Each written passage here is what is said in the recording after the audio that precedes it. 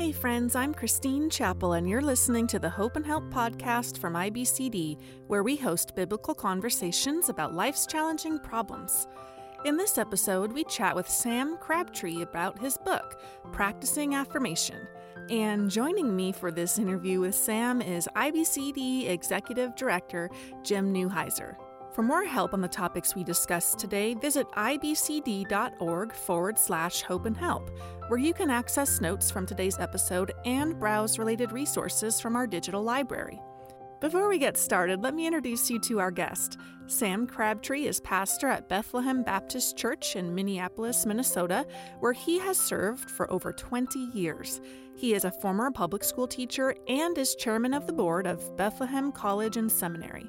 Sam and his wife, Vicki, have 2 daughters and 6 grandchildren. Hey there, Sam. Thank you so much for joining us today, and welcome back to the show. It's my privilege. I am super excited because today we're doing something a little bit unique. We haven't done this on the show before, but we actually have IBCD Executive Director Jim Neuheiser joining us for this conversation. Jim, welcome to the show as well. Thanks. I just wanted to be here as the vice chairman of the Sam Crabtree fan club. Yes. Careful now. I'm going to see if I can be more affirming than Sam. Oh, wow. Oh my yeah, gosh. Well, yeah, Romans does say we should outdo one another in showing honor. So I just should say to Christine, I'm just about to accept Jim as my personal savior. No. This conversation's getting off to a fabulous start, and I'm super excited. The fireworks are already going. Well, Sam, before we get started in our conversation, I would like to invite you to take a few minutes to share why you wanted to write this book. Yeah, good question. For years, I had been teaching a pre-marriage class and in other settings as well, talking to people about relationships, having seen relationships everywhere being unintentionally torpedoed by a failure to recognize what I call the universal non-optional dynamics that are always in play, having to do with affirming one another. In my decades of experience as a pastor, I have yet to meet a couple that eventually divorced where they kept up affirmations. What happened in their relationship is that the affirming went away. Or I've seen it in so many families where teenagers withdrew, something sociologists call blackout, and they just don't talk to their parents anymore. And invariably, there was an absence of affirmation coming from the parents towards those kids. And I'm not talking about affirming any old thing or affirming bad habits. I'm not saying that. I am saying we should commend the commendable. Maybe we can clarify that as we go along. But I had seen so much unnecessary shipwreck in relationships, added to which people, including Christians, especially Christians, failing to give God honor and thanks he deserves for what he's doing in people's lives.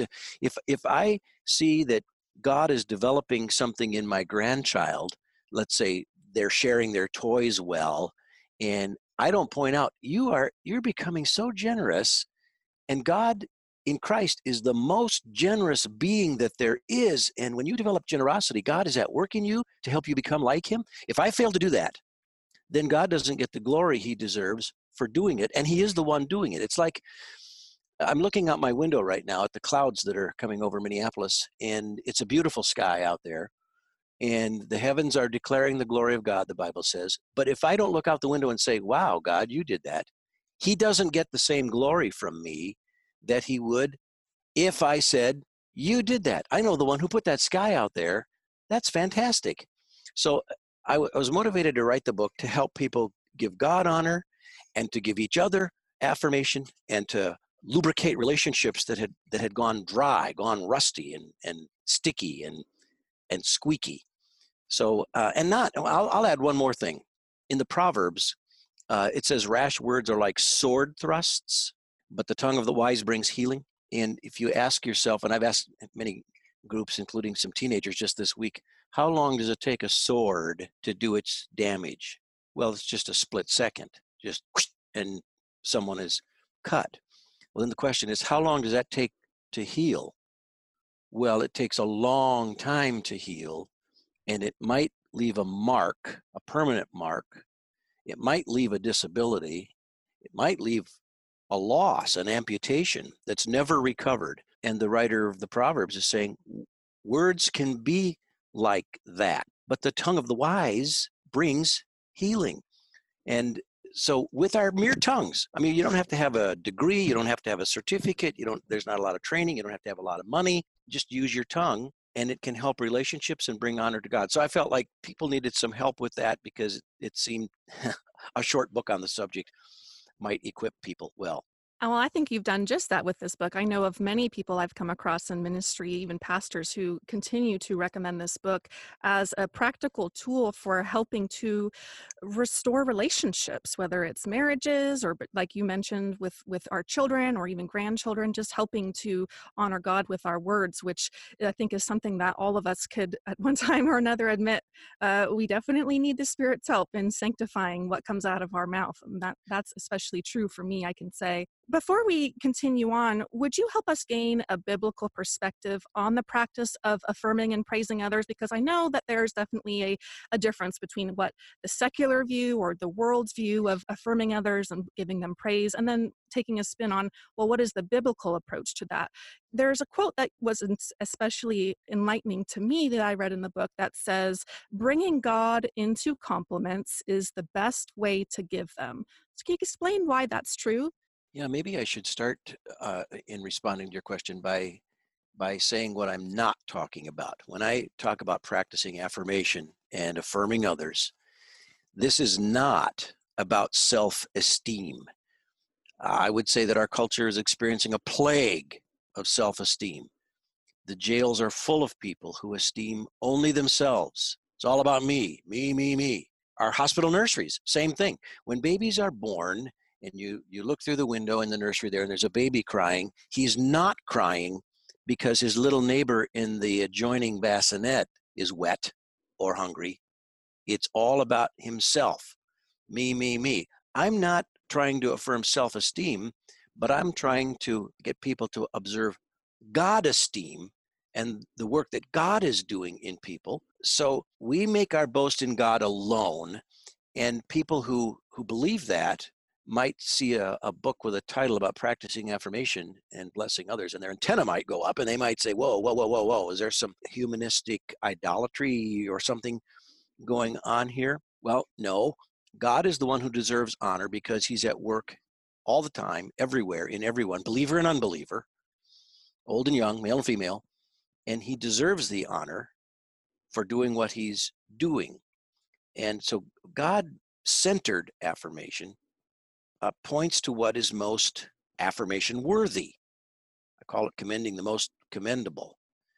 And it avoids putting misplaced praise on things that are shallow or temporal or passing. So, for example, if my young granddaughter shows up wearing a lovely Easter dress, I could say, well, what a lovely dress. And that would be true. There wouldn't be anything wrong, per se, about commending the loveliness of the dress. But that's temporal. I mean, a day's going to come when that dress will end up in the rag bag. So instead, I can say, someone must love you for taking care of you by giving you such a lovely dress like that. Now that points away from the dress alone and letting the affirmation terminate there, or in her, isn't she a doll, but that there's someone who loves her, namely God, who gave her parents or grandparents or aunts and uncles or whomever, gave her that dress. And that way, God, who deserves honor, gets it. It's God who makes the sun to rise on the good and on the evil and sends the rain on the just and on the unjust. He's at work everywhere, all the time. So bringing God is the best way to give compliments because God is behind everything good that's going on.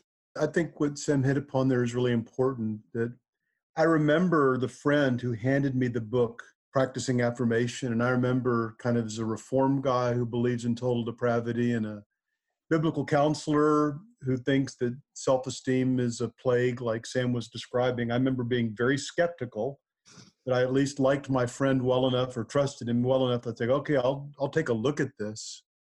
And I became so, well, I guess first of all, impressed how Sam emphasizes that by properly affirming, you're giving glory to God for his great work in other people. and you're robbing a God of glory when you don't do that. And then second of all, he really proved that it's biblical to do so. Because I've got to admit, yeah, that the things I think of in the Bible are usually let's rebuke the Corinthians or something, but it's thoroughly biblical to recognize the great work of God in others. And that was really life-changing for me in terms of my marriage, my kids, although it came a bit late for them to get the full benefit, and the counseling I do in pastoral ministry. So I'm very thankful. Yeah, Jim, I'm glad you mentioned about the counseling. I was just remembering how practicing affirmation is especially applicable to counseling situations. I know personally, when you were my counselor, I remember that you would be very mindful to affirm the work that the Lord was doing in the sessions. And it was extremely encouraging because I think when we're looking from our own perspective, it's very difficult to see how, the fruits may be slowly budding or we're slowly changing in various degrees. And so would you have any additional comment into specifically practicing affirmation in the biblical counseling context? Well, let me just Um, insert here, Jim, that I appreciate you brought up the Corinthians, because weren't they a mess? I mean, the right. Corinthian church, there's a guy living with his mother, by which I don't mean he's renting the basement. I mean, he's got bedroom privileges. And they're misusing gifts, and they don't understand love. And so, but Paul doesn't start there. He starts by giving thanks to God always. He uses the word always. I give thanks to my God always for you because of the grace of God that is given you in Christ Jesus. And so he starts commending. Now, that doesn't mean he doesn't eventually get to the to the bad news and the correction, but he doesn't start there. Yeah, and people who come in for counseling, especially not just friends hanging out, but people often coming to someone they hardly know or a pastor they've not got to know well, unloading their problems, they often are very hopeless. They're very discouraged. And so I think to acknowledge the good work of God, and sometimes just, I'm so thankful to God that you're seeking his help in the mess you're in. And Yeah, sure. just kind of like, I don't know if you use this analogy, Sam, but think about, you see people sometimes on the beach with these metal detectors trying to find a coin or pirate's treasure or something. But I feel like I want to become an affirmation detector, especially in counseling, actually, is Oh, what that's can I good. honestly and sincerely commend in these people? Because obviously they wouldn't be here if things are going great. But can we help them to see the good things that God is even doing in their own lives and restraining sin, giving endurance? Sometimes couples that stay together, I just marvel that I don't know if I could have stayed through as much as you've been through. And I'm thankful that God has given you endurance. Of course, I Yeah, want to see you get a lot right. better, but to commend what is commendable. That's right. That's right. It doesn't have to be perfect. We can commend things that are incrementally moving in a good direction. Yes, sir.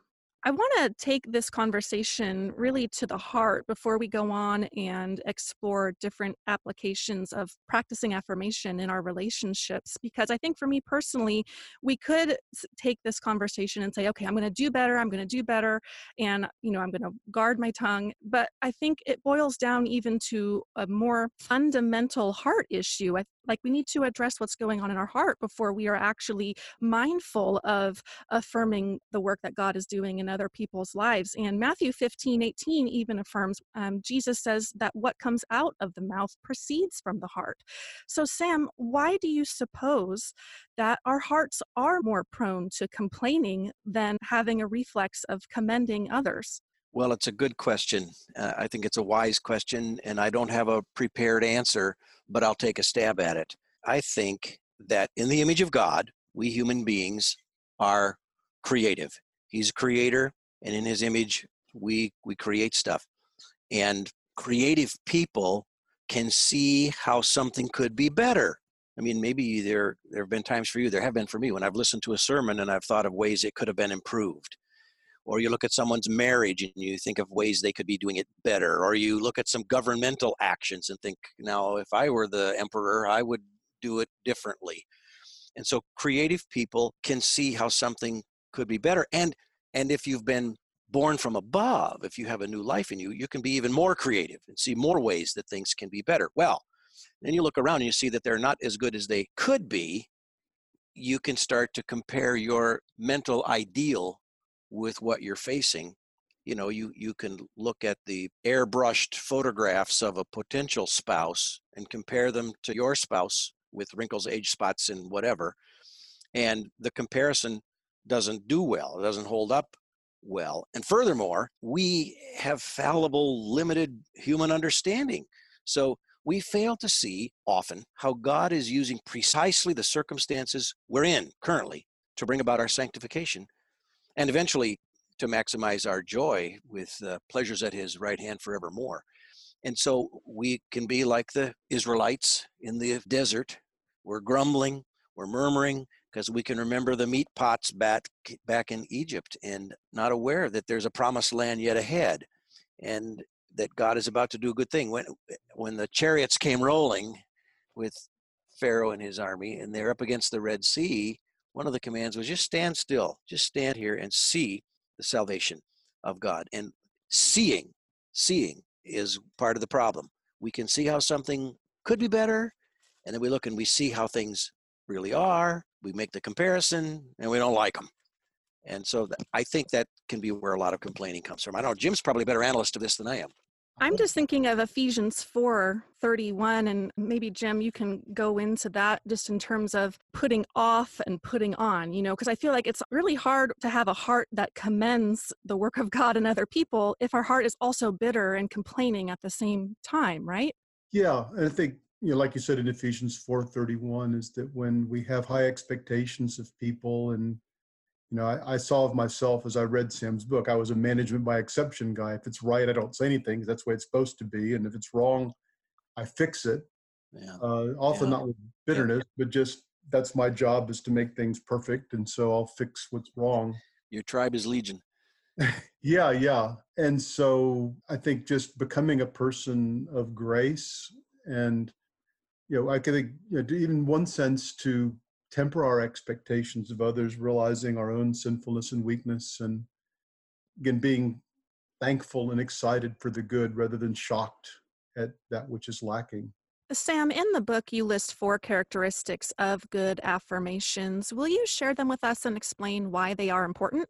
Yeah, well, I think they're important because if you don't put the right emphasis, the right emphasis on the right syllable, things will not be as fruitful for you as they could be. And don't we all want to be more fruitful and not less fruitful? The 4 things. One is, I think affirmation is best when it's detached from or separated from correction. That is, if you want to commend somebody, but you also want to criticize them, or vice versa. You see a criticism and you think, well, maybe I should say something good about them before I criticize them. The marriage of those 2 things are such that one will contaminate the other. And so I think it's better if affirmations just happen as standalones. We just go about doing good.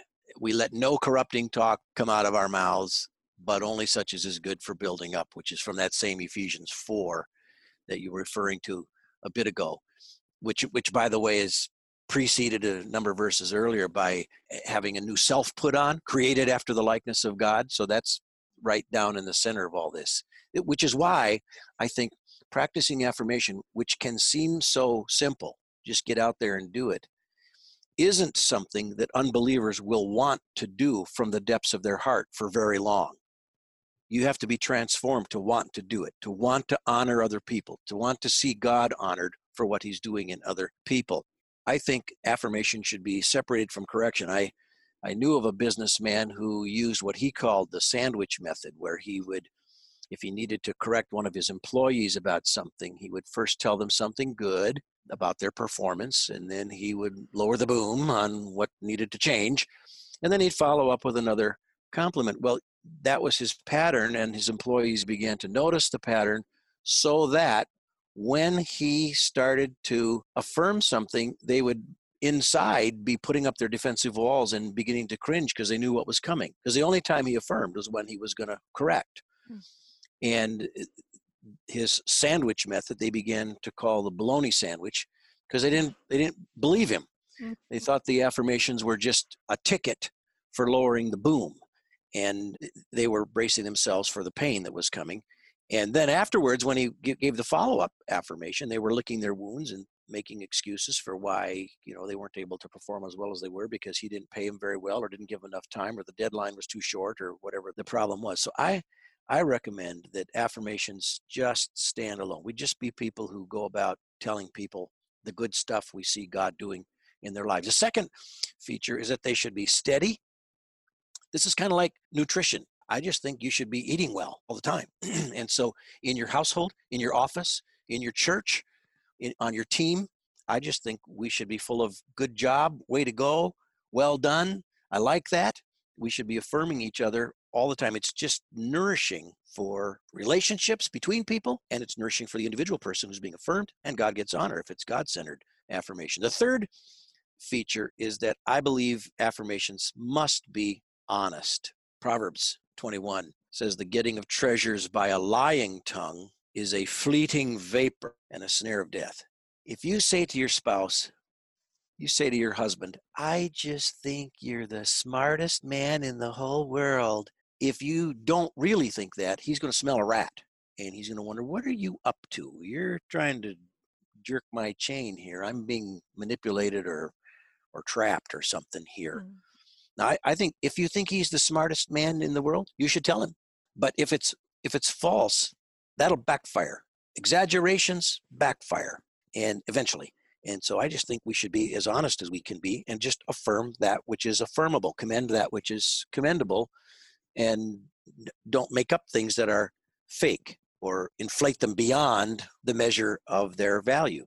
The fourth thing that I think you're referring to is God-centered. And God-centered affirmations avoid us becoming shallow, as I mentioned with my granddaughter's Easter dress. Nothing wrong with a pretty Easter dress. I'm all in favor. But if that's all we commend is nice dresses and toenail polish or whatever, we're going to become pretty shallow, and we're going to encourage the people around us to pursue values that are shallow versus true, lasting value. I'm in my devotions these days. I'm going through the Proverbs, excuse me, and I've gotten to the final chapter, the Proverbs 31 woman, and a woman who fears the Lord is to be praised. That's what we're supposed to do with a woman who fears the Lord. She's to be commended for fearing the Lord, and for a whole bunch of other stuff that comes ahead of that. There's a whole raft of character qualities that she demonstrates. And in fact, I'm going to be spending some time in my journal trying to map out a lot of the character qualities that she manifests there. But that's God-centered. All of it is summed up at the end of the chapter by saying she fears God. That's where all this stuff comes from. All these character qualities come from the fact that she fears God, and she is to be praised for that. So I think those four things: detached from correction, they should be steady, not intermittent, they should be honest, not inflated or fake, and they should be God-centered, because that's where every good thing comes from. Sam, you already kind of touched on the next question, is what is the difference between affirmation and flattery? Do you feel like you have some more to expand on that particular comparison? A text that comes to my mind is from Proverbs 29. It says, a man who flatters his neighbor spreads a net for his feet. So I think one of the distinctions between God-centered affirmation and flattery is the motive of the one who's making the observation. So you can commend someone and tell them they've done a good job, and you don't expect anything in return from them. Whoever gives a cup of cold water to a little one, he will not lose his reward. The reward you get isn't from the little one. You're not expecting anything from the little one. You just give them the cup of cold water. And I think affirmation, good affirmation, God-centered affirmation is like that. You just tell people you see the good things that God is doing in them, and you walk away. You're not expecting any, oh, thank you, or any, oh, here's some tickets to the ball game, or I think I told a bunch of teenage gals this week. I was speaking to them Tuesday evening. I said, beware, because there are young men who would be happy to tell you things you want to believe about yourself, nice things that might even be true, but they're telling you these things because they want something in return from you. That's flattery. Flattery wants to extract a price, and God-centered affirmation just gives it as a gift, freely. Jim, do you have any thoughts to add to the last couple questions that Sam shared? Yeah, I'll go back to his talking about the bologna sandwich, and you talked about the employer who, and they're actually management books that say, well, when you're about to correct somebody, you try to find something positive, and that's not entirely worthless. But obviously, I think some of it gets to, what's your motive for this conversation? Is your motive really? I mean, the real thing I want to do is correct you or criticize you, but somebody told me to say something nice first. what's in your heart in terms of what you are, what is this about? And I think actually with both correction and affirmation, if in your heart you're seeking to honor God and you're seeking to build others up, I think you could even build up through correction, but you're doing it not selfishly or to vent, but to love. And I did like the bologna sandwich illustration, because where I found that more than an employment situation would be just with our kids, where again, you could be tempted to say something nice, but then the kid can figure that he can smell it a mile away. Where in terms of, no, the real reason you asked me out to lunch was not to tell me you're glad that I'm doing well in math and you're glad that I'm doing this. You really asked me out to lunch to tell me that you're not going to pay for college if I don't improve my English grade. Yep. And so that's good. What's your agenda here? But I think if your agenda is, I love this person, and I think the heart is more than just the technique. That I love the idea of building others up, and I love to see the smile on their face when they recognize the good work God is doing. But I think you can also, when you really love somebody, you can also bring the correction, but it's not, I want you to become better because you're so annoying to me the way you are. Sam, you write in the book, quote, "A steady diet of affirmations in a relationship is like watering and hoeing in a garden. It's refreshing and keeps the weeds down." Why is practicing affirmation a vital ingredient to nourishing our personal relationships? I think I also mentioned it's like keeping your refrigerator plugged in. If you don't keep your refrigerator plugged in, which would be the affirmations, everything in there is going to rot and stink. And I think that's what happens in relationships where affirmation evaporates, dries up, and blows away. The relationship becomes distant, might become awkward, might become contrarian. If you could picture like a stream, a slow flowing stream, the natural current of all relationships tends downstream.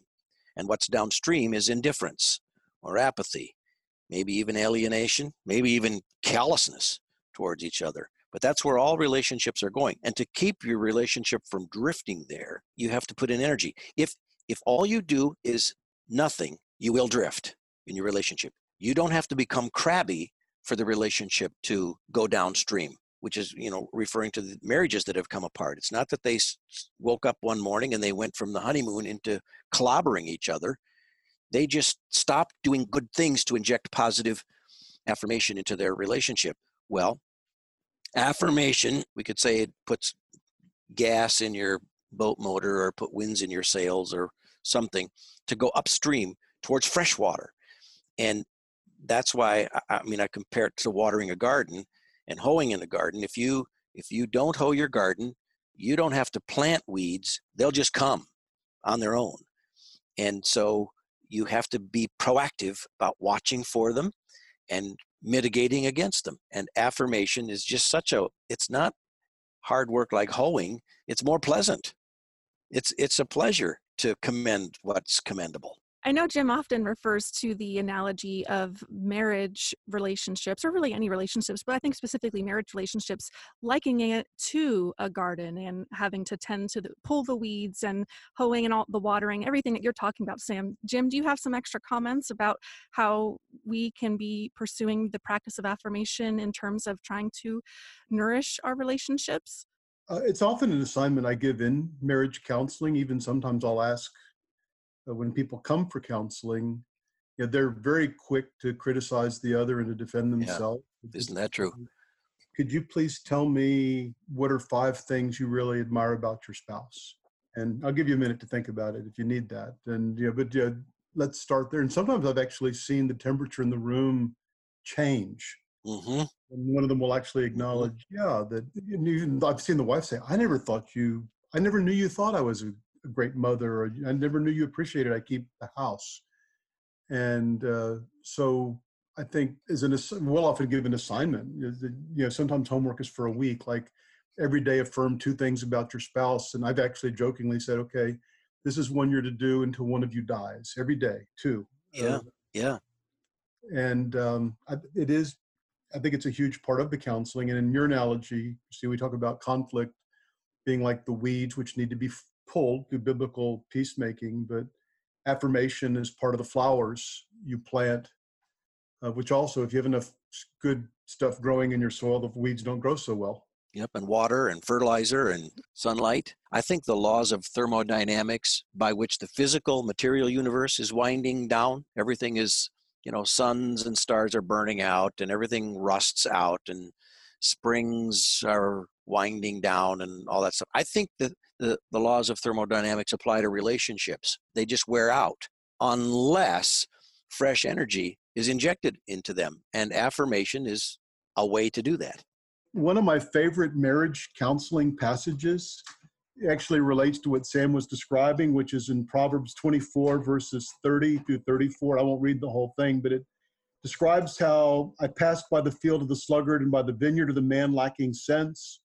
Behold, it was completely overgrown with thistles. Its surface was covered with nettles, and its stone was broken down. When I saw it, I reflected upon it. I looked and received instruction. A little sleep, a little slumber, a little folding of the hands to rest. Then your poverty will come as a robber and your want like an armed man. I've actually used that at the beginning of a counseling session. It's the second law of thermodynamics that Sam was talking about, is that most marriages started out as nice fields with nice flowers or corn or strawberries growing in them. And it's just the gradual deterioration of the failure to maintain the relationship that their marriage becomes like the sluggard's field. There's so much more than just the lack of affirmation, but it is the deterioration. And a lot of times what's desperately needed is just like if you have a garden that hasn't been weeded in years, the weeds take over. It's a lot of work to get it out, but it's a great blessing once you do it. Sam, I wondered if you might share, how can believers utilize God-centered affirmations as a means of evangelism? It's probably more pre-evangelism than evangelism per se in terms of spelling out the gospel, though I think there are ways a person could affirm the goodness of God in the good news, and that would be the gospel announcement or heralding all by itself. I think God-centered affirmations as a means of evangelism can gain a hearing for the gospel. I believe that people tend to be influenced by those who praise them. I think it's universal and virtually non-optional. It works in marriages, works in parenting. It works with your dog. I mean, if you say, good boy, Rover, I mean, he's more likely to be your faithful, loyal companion than if you're indifferent toward him. And I think it relates to our relationship with God. God inhabits the praises of his people. He hears the prayers and the cries of those who worship him and commend him, point out his commendable attributes and deeds. And so anyway, you're speaking to this unbeliever, and you can find things to commend in them, that they're being attentive to what you're saying, or maybe you find them a reasonable person generally. It's God himself says, come, let us reason together. So to commend people that they're thoughtful, that they seem to be the kinds of people who want to sort their priorities and not waste their lives. That's a commendable thing. And you can commend those things and then say, well, how do you think a person should supremely value the supremely valuable? What would that look like? And in my conversations with people, when I ask them, what do you supremely value? What do you think is supremely valuable? Often, almost always, as they ponder that, they come right back with the question to me, well, what do you think is supremely valuable? And the door's wide open to talk about the incomparable preeminence of Jesus, our elder brother, who loves us and gave himself for us. I have a little lump in my throat here right now because it is so beautiful. And the door's wide open when you talk about what is supremely valuable. So that's one way to, I think, gain a hearing for the gospel. I'd like for us to spend a few minutes talking about the difficulty, I think, of practicing affirmation in relationships, especially when there's a lot of friction, or perhaps we're not really feeling like we want to affirm what's going on in the person's life. So how do we go about commending someone whose behaviors, words, or actions really don't seem all that commendable? Yeah, maybe I could tell a quick story about when I taught in the public schools.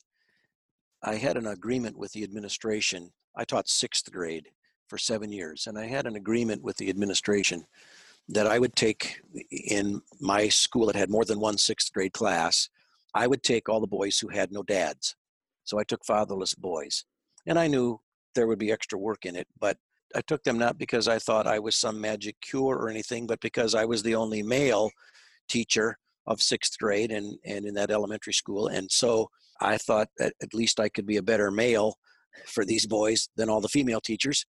And so one year I had a student named Wayne, I call him Wayne, and he was a sociopath. I mean, he hated school. He said that from the day he walked in. He hated people. He would carve the furniture, write on the furniture. If you sat in front of him, he might write on you. He might cut your hair. He might cut your clothing. He threw things at people. He never played with anyone on the playground because nobody wanted to play with him.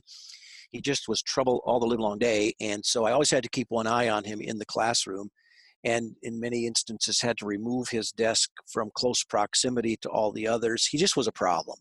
And so one day I had given an assignment, and he was not doing the assignment, but neither was he causing any trouble. And I said to myself, well, he's not killing anybody. I'll accept that. That's good. So I was making my way through the classroom and helping students who raised their hand and they needed help with one of the problems or something. And I made my way over to him, and he had his chin in his hand, in the palm of his hand, leaning on his elbow and just looking out the window. He was daydreaming. And I thought, I'll take it. So I made my way up behind him. I put my hand on his shoulder, and his head immediately jerked up. And he had this look on his face like, what did I do now? Which was almost always a legitimate look on his face, because he almost always was doing something that was a problem. But I just patted him on the shoulder, and I said, I can tell that you're deep in thought. And I like that about a guy. I like a guy who's a thinker. And I just patted him on the shoulder. And before I walked off, he had this look on his face that said to me, so that's what a compliment feels like. It's as though he'd never had a compliment in his life. He'd never been affirmed for anything in his life. Now, he still wasn't doing his assignment. He still wasn't doing what he should do in the class, but he was looking out the window thinking. So I was glad for that. Now, as I resumed my working through the classroom, I always kept one eye on him. And as I would slowly turn to look in his direction, and he was watching me, he would quickly jerk, and he would put his chin in his hand again, and he looked like he was looking out the window daydreaming again, because he knew that pleased me. And I thought, okay, I have an entrance to this boy. I have an opportunity, an opening here, just by affirming the fact that he's a thinker. So, and he was a sociopath. I mean, he was trouble. One little follow-up story. That Christmas, when I dismissed all the students for the Christmas break, he came up to my desk and he handed me a homemade Christmas card. Now, you have to understand, he doesn't make homemade Christmas cards. He hates Christmas. He hates teachers. But he handed me a homemade Christmas card. And I said, well, thank you. Do you want me to open this and read it? Yep. And he stood there right there while I read this very amateurish Christmas card. I don't remember exactly what it said, but just the fact that he made it and gave it to me, I thought, okay, I'm gaining influence in this young man's life. He still said, with a little smile on his face, he said, I still hate Christmas. And then he walked out for the Christmas holiday. But okay, so here's my answer to your question about what do you do when someone is, they're virtually a nonstop headache. Well, ask God to enable you to look, search. God is bestowing grace on everyone.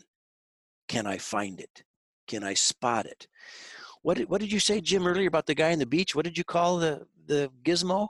Well, like a metal detector, but become an affirmation detector. Yeah. Just become an yeah. Become an affirmation detector. Go on a hunt. Get out your spiritual eyeballs and go looking. So that's what I would say. I think it's a great story.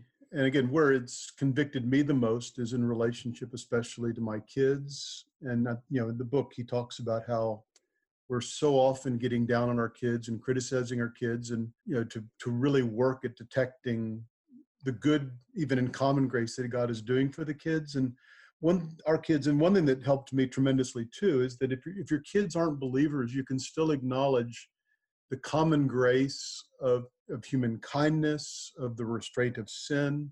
An unbelieving child could be honest, hardworking, kind to his mother, and that you can in your heart give glory to God while you commend those qualities in him, just like the guy looking out the window obviously wasn't consciously glorifying God, but his sin was relatively restrained. So maybe for me, thinking of it theologically, that it is still the goodness of God that restrains sin and brings common grace good out of others. And then I can praise God by affirming that person. And I do think it's powerful for good. I remember sitting in a pastoral staff meeting years ago where a group of us were pondering an email that had come from one of our participants in the church, and she was bad news all the time. She was always complaining and griping about things, and one of the pastors said, well, she does a good job at pointing out ways in which we could become a better church. Now, I just thought that was a positive way of putting the conveyor belt of problems and criticisms that always came from her in a positive light. That, well, whether she intends to or not, she is God's vehicle that's helping us improve this church. So let's embrace it and affirm it as far as we can. How does practicing affirmation affect a believer's spiritual growth and maturity? As we're talking about this topic, and we may be listening to both of you share biblical wisdom on the matter, and we might think, yeah, this sounds really good, but I don't have time, or things always come up, or one excuse or another. Is this practice an optional Christian discipline, or is it something that is part of our spiritual growth and maturity? Well, I would argue that it's optional in one sense and not optional in another sense. It's like it's optional whether you want to jump out of the third story window or not. That's optional. What's going to happen if you jump out the window is not optional. So you can decide whether you want to affirm your kids and your spouse and your coworkers and your boss and your underlings and whatever. You can say, oh, I'm not very good at it, or I'm too busy, or whatever. You can. It's optional in that sense. But the consequences that'll flow from the patterns of your life are not optional. You're going to reap what you sow. So in that sense, I think it's universal, and the dynamics are in play all the time. I would add that for the believer who wants to become spiritually mature, that is, grow in Christ-likeness and grow in obedience, I think that a good and healthy and robust practicing of affirmation helps a person fulfill the two greatest laws. The greatest law is to love God. And when we do God-centered affirmation, we're praising God and loving God and affirming His work. And when we affirm people in God-centered ways, we're loving them. And what believer would not want to grow in his practice of the two greatest laws, which really sum up all the laws? That makes a lot of sense, Sam. Thank you for your reflection on that. Jim, do you have anything to add? The fact that it is biblical, and Sam really gave a theological argument, just acknowledging what God is doing in others and also loving them. But, in the Bible, you have so many explicit examples of commendation. In Proverbs 31, the husband rises up and blesses his wife and is thankful for her, and the children should be doing the same. Sam mentioned how Paul, even the Corinthians, he found things to affirm Jesus in the Revelation letters. So I think as you look through, and even where the Bible commends people we know are imperfect, perhaps Hebrews 11 is the most amazing chapter where, Yeah. the great faith of all these guys, like Sam says, I've read the Old Testament. Man. Jephthah. Right. So God found and even highlights commendable things that these people did. And when you realize how depraved we are, then I've given the analogy that even a blade of grass on the moon would be a miracle. And, for those of us who are accustomed to doing evil, to do good, it is a great work of God to bring good out of sinful people. And He ought to be acknowledged. And then it's encouraging to the sinful people to know that. So it is thoroughly biblical. All right, well, we have time for one more question. So, Sam, I'm going to invite you to do something I ask every guest of the Hope and Help podcast to do, which is to speak directly to the audience. There may be someone listening to this episode who feels motivated to practice affirmation in their relationships after listening to this conversation. What would you say to this listener to encourage them to honor God by praising the commendable attributes of others? First of all, I just would want to congratulate them for having a desire to want to go in this direction, and that desire itself is evidence of God at work in them. And so He's to be praised for that mere desire. And thank you, by the way, Christine, for having a program like this that emphasizes this kind of a thing. I would say, take a fresh run. I'd say this to everyone, take a fresh run at the golden rule, namely, Would you like to be honored or recognized for whatever you're doing that's commendable, even if it flops? I mean, if you try to do a good thing and it doesn't fail, don't you even want to be commended for, well, that was a good try, good effort, way to go? I think there's even something defective in a person who doesn't want to be commended by God himself, which can sound like idolatry. But what I mean is, every one of us should desire someday to hear from God, well done, good and faithful. Well done. So if we want to receive that, golden rule teaches us, well then, give it out. You're going to reap what you sow. Do unto others what you would like to have done unto you. It brings your heart into consistent alignment so that you're not hypocritical about things. And the Spirit of God is available to help us do better in this. So lean into him and ask for his help. Thank you so much for those words of encouragement, Sam. I want to let the listener know that if you are interested in exploring more about this topic, if you'd like to check out Sam's book, Practicing Affirmation, go ahead and scroll down to the show notes of this episode. Click the link that is there, and that will take you to a page where you can access all of that information. Well, I have been really encouraged by this conversation today. Sam, thank you for agreeing to appear for a second time on the show. And then Jim, thank you for joining the conversation and sharing your biblical insights. I just am super thankful for both of you guys, and thankful to the Lord for his work through you and how it has affected both of you guys. Yeah, so thanks so much for joining us today. Before we let you go, I'd like to remind you to visit ibcd.org/hope and help. There you can check out the show notes from today's episode. If you enjoyed today's conversation, why not subscribe to the podcast? That way you'll be notified when new weekly episodes release. Also, please don't keep the Hope and Help podcast a secret. If you know someone who could be encouraged by listening to this episode, please do them a favor by sharing it. Thanks so much for listening to today's show. Be sure to join us next time on the Hope and Help podcast.